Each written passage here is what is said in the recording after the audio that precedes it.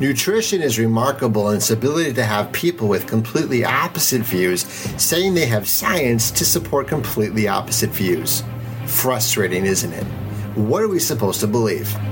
Welcome to Dynamism Biohacker. My name is Dr. Matt Hammett, wellness and nutrition expert, lifestyle trainer, and movement enthusiast.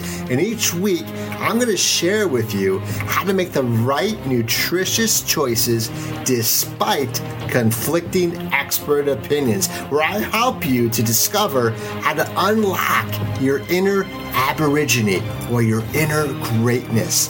Thank you for spending this time with me today. So let's get into the training. Humanity's hunger for truth is a deep-seated desire within each of us to live an authentic life. We desire not only to witness authentic lives, but also to live an authentic life. We generally wish to be true to ourselves, but we just don't know how. In many respects, our age is one of abundance, but amid this abundance, there remains a great hunger in the people of today. We have a universal appetite for the consciously directed life, a longing to be and become and experience all we are capable of being. Everything good in the future depends on whether or not we will follow this longing to live with the conscious choice. The hunger for truth and righteousness is enormous, and yet at the same time, living with conscious choice has been largely rejected. The air that our fate is the result of our genetics, our family inheritance. Well, it stops most people in their tracks from learning about conscious choice. They become caged people because the stench of defeat is too great to bear. So why try? Why would they change their life if they can live without the consequence? The training in your hand holds the answer to that question. The truth is, everything has a consequence. There are no consequence-free choices, no consequence-free meals, no consequence-free sedentary lifestyle, no consequence-free mindsets. And everything has its own consequence. The consequence is the core reason we need to learn how to become a dynamic person. We need to learn how to live an authentic life. In this training, we're going to explore the authentic life. We're going to look at science in a new way. We're going to welcome optimistic challenge and why we need a new health model in healthcare, one that shifts away from sickness crisis intervention into the new health promotion model. How to get and stay well for a lifetime. We're going to define healthology, a term not yet in the dictionary, or the study of health. We're going to break open the bones of dinosaurs and discover what our connected DNA really have to do with our health outcome. All that to lead us into a concept your doctor doesn't know about. And it's called the species-wide concept. In other words, the genetic requirements for one species is different from another species. I'll explain in today's show. Don't miss this show. And that leads me to Dynamism Biohack, the authentic life. Dynamism is the enthusiastic quality or charism that dynamic people possess that characterizes them by their vigorous action and progress. They step outside that it's genetic cliche, the blame it, name it, and tame it with a drug approach into what I call true health. This is the health class your doctor doesn't know, the wellness prevention and health promotion solution, how to get and stay well for a lifetime. That's dynamism. This extraordinary time when we are globally aware of each other and the multiple dangers that threaten civilization have never happened before. Not in 1,000 years, not in 10,000 years. Humanity's complexity is as vast and marvelous as all the twinkling stars in the universe. We have made incredible technological advancements and at the same time swayed off course regarding honoring our created world.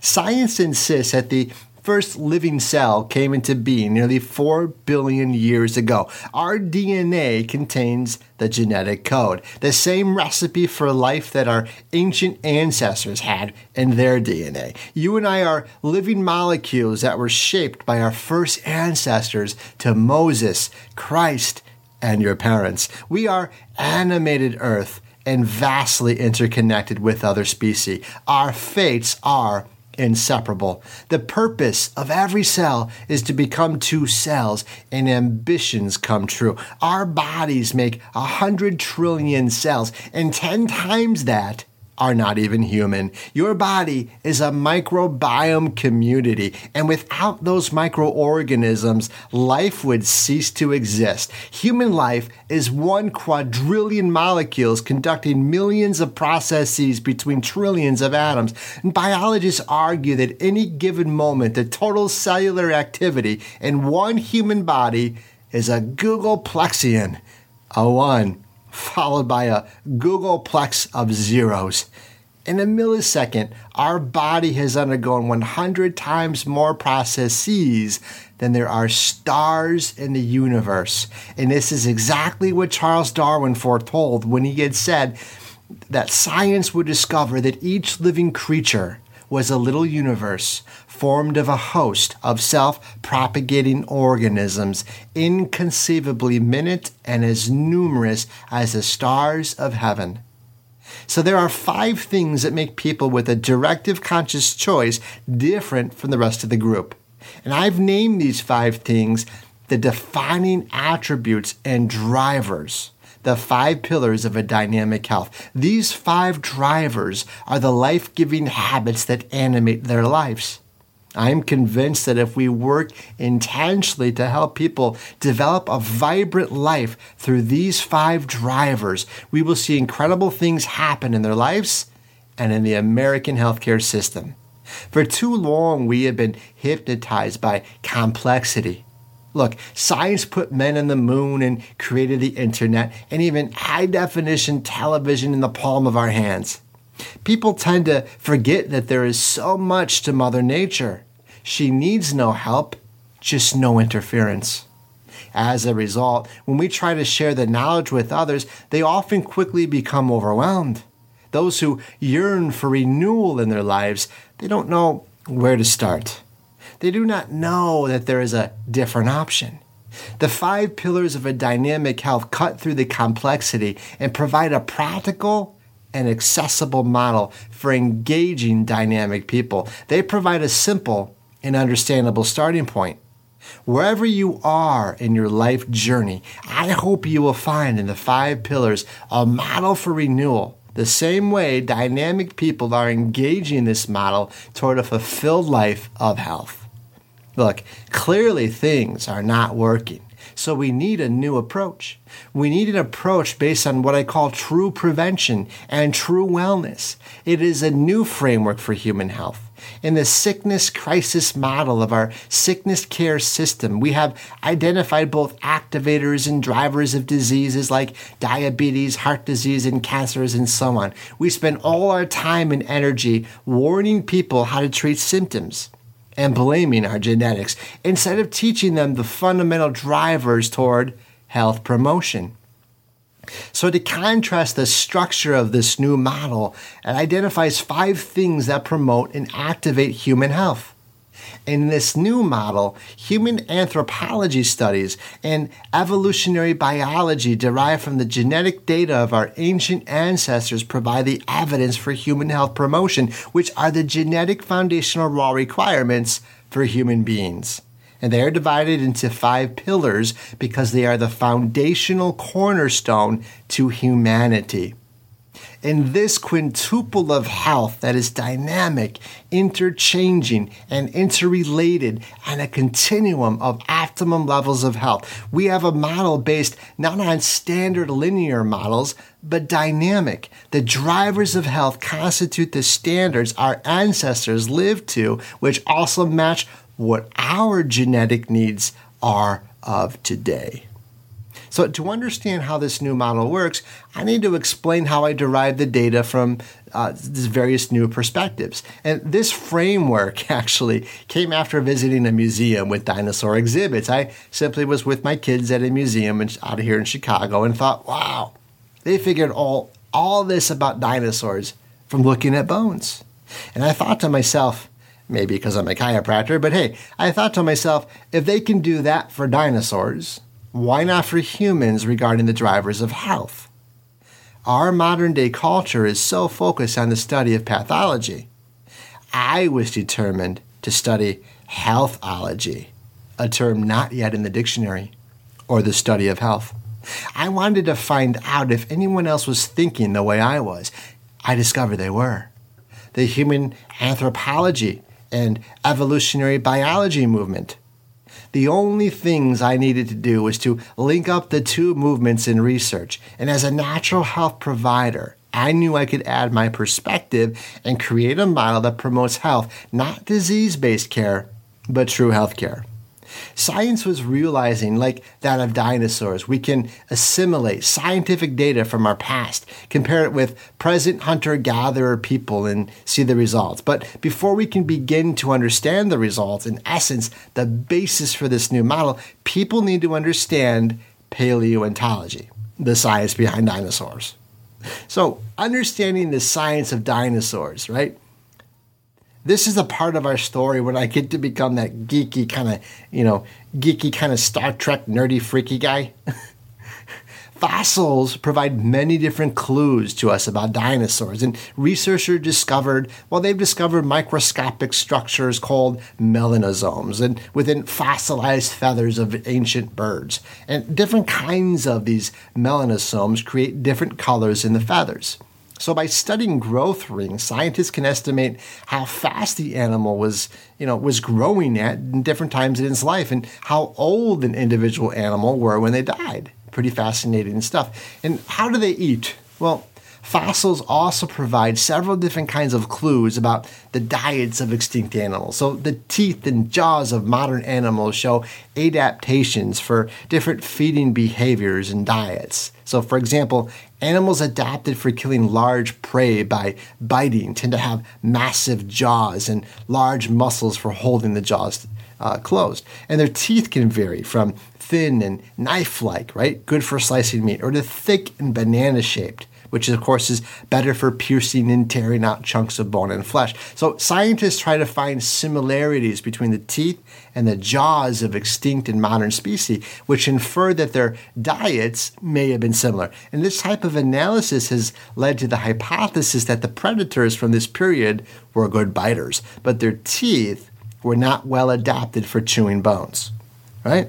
So by comparison, studies of living mammals show that chewing tough or gritty food leaves wear marks on tooth enamel. And hard food, such as nuts, twigs, and bones, they leave pits on the teeth. And tough, grit-covered, pulled from plants growing near the ground leave scratches called tooth microwear.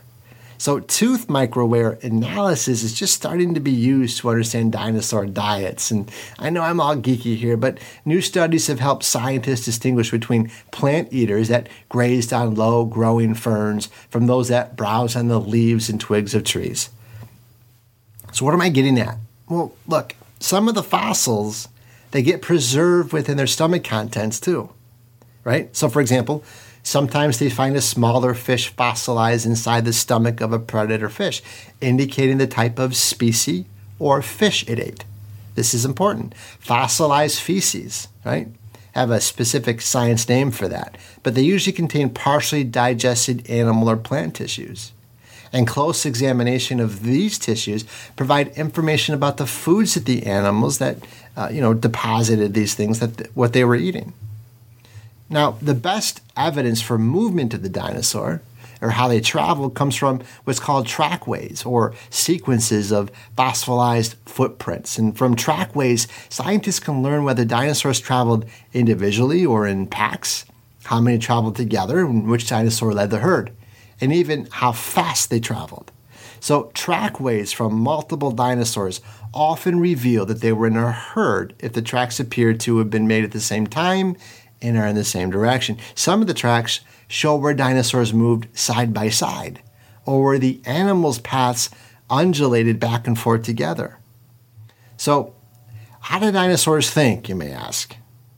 In order to understand how dinosaurs might have thought, scientists first estimate the size of a dinosaur's brain based on the size of its skull. And sometimes they use CAT scan technology to reconstruct the dinosaur's brain. Then they estimate the dinosaur's intelligence based on the size of its brain related to its body size. And they also consider the size of certain parts of its brain, since different parts of the brain relate to different senses or aspects of intelligence.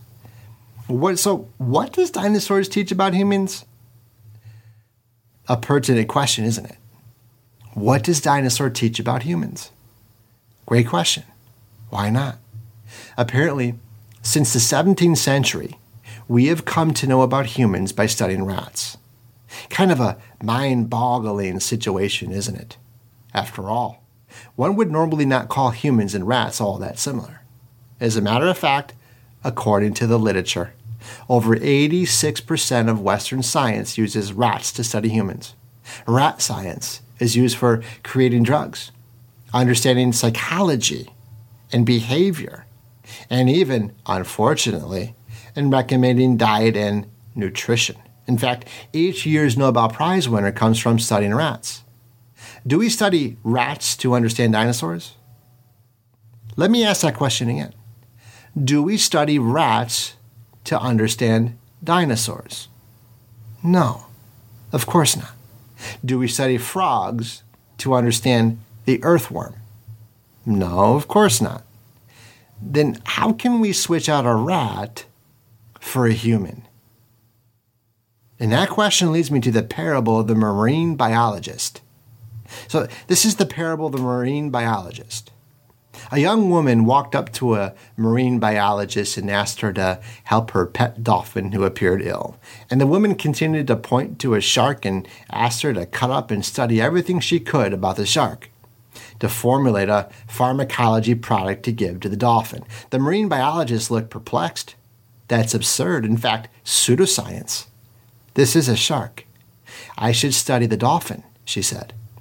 The marine biologist, along with any geneticist or zoologist, would agree. What algorithm, what formula could they develop that will safeguard the health of the dolphin if the research was based on the physiology of sharks? That is ridiculous. Study the dolphin, added the marine biologist. Why? They both live in the ocean. They are both a fish, replied the young woman. It is a totally different species. It has a completely different genome, and it has a totally different genetic code. In fact, no biologist, geneticist, zoologist, or scientist would study a different species and recommend a pharmacology product from the physiology and genetic code of a different species anywhere in the world for any reason, cried the marine biologist. You might as well ask me to study a snail to treat an angelfish, snapped the marine biologist. The young woman stared in confusion and asked an obvious question. So why are we studying rats, mice, rabbits, and others to formulate pharmacology for humans? Did you get the parable? Let me gently tell you that I do see the great value of rat science, including the enormous amounts of scientific data we now have, thanks to our current methodologies. I also honor the scientists who study rats. I have some close friends who do so, and I wholeheartedly believe they are providing the baseline for our advancement in science. I am only reporting what my experience has been with the literature. The competition that exists between scientists and clinicians when they try to validate a study become varied by so many factors. In my scientific journey, I cannot agree that a rat is a high qualitative standard when it comes to human health. I also know that every scientist agrees that we would be better off studying humanity for humanity, not a rat for humanity. Again, for those committed to this type of science, I honor you and thank you because your work is very important. My point is this. Humans have been studying thousands of different species for several years. We have many specialized PhDs in numerous disciplines that study each aspect of science. In fact, trying to compromise a list of specialists that do this would be a painstaking task. See, in ecology, in every known species known to man, no one studies a different species to try to understand the anatomy, physiology, genetics, nutrition, and all the other scientific aspects. To think that rats and other animals are similar to humans matters not. When we study the earthworm, we study the earthworm. When we study a rabbit, you wouldn't study a frog. Could it be that comparing the biology of a rat species to a human species is simply the wrong paradigm? Take a moment and reread the statistics about modern medicine. We already discussed this in an earlier training on the concept called medicalization of life. Perhaps extrapolating data from other animal species and trying to compare that with humans is simply the wrong paradigm when we have the technology to study human, healthy subjects from our ancient human ancestors and comparing that with our modern hunter-gatherer humans exhibiting exceptional levels of health. Perhaps sickness, disease-based care on the diseases of civilization is simply the wrong paradigm regarding finding solutions for the prevention and treatment of chronic disease. Let me explain it to you this way. If you're to expand our vision of healthcare, not based on sickness and disease, but on the true drivers and activators of health, we would have a true healthcare system that deals with both the study of pathology and the study of human healthology. Now you're beginning to look at biology through a different set of lenses. Let us focus our lens on the next concept of health promotion. In our next training in the 5 pillars of a dynamic health, I'm going to talk about the species-wide concept. I gave you a glimpse of it already. Why is it in marine biology, in fact, in any other biology course, we don't switch out species? If you want to study a shark, you study the shark. It would be quackery to study an earthworm based on its anatomy and its physiology and its biological makeup of an earthworm. Assume it will be, well for veterinarians when they want to help a dog.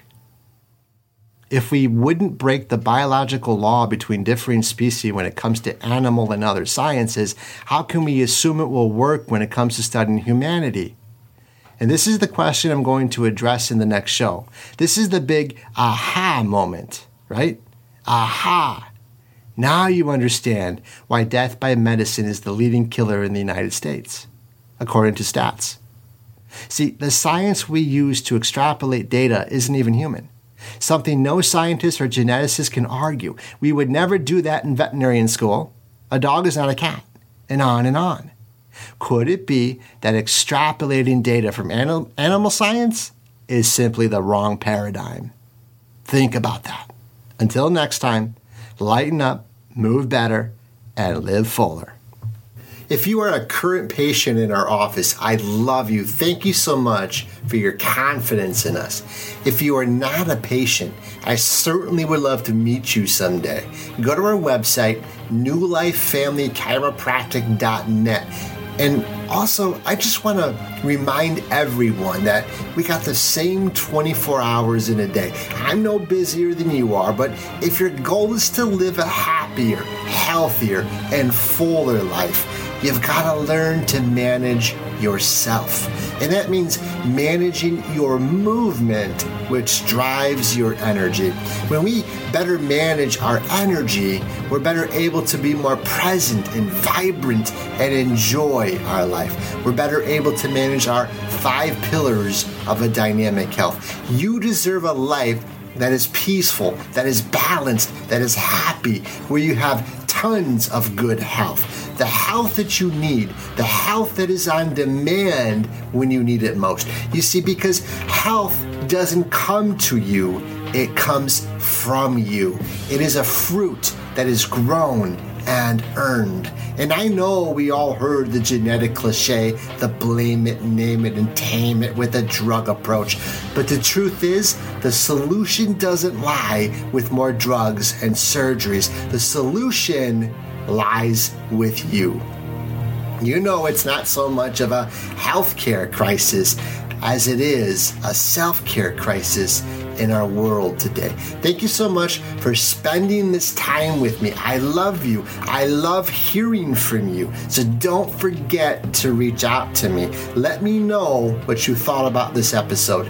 Do so by whatever is your favorite social media platform. Send me a message there. Let me know that you listened to this episode and what you thought of it. And as always, I appreciate it in advance anyone who is kind enough to write a review. That is the ultimate gift. I appreciate you very much for that. I love spending this time with you. I'm Dr. Matt Hammett, reminding you to lighten up, move better, and live fuller. Until next Dynamism Biohack.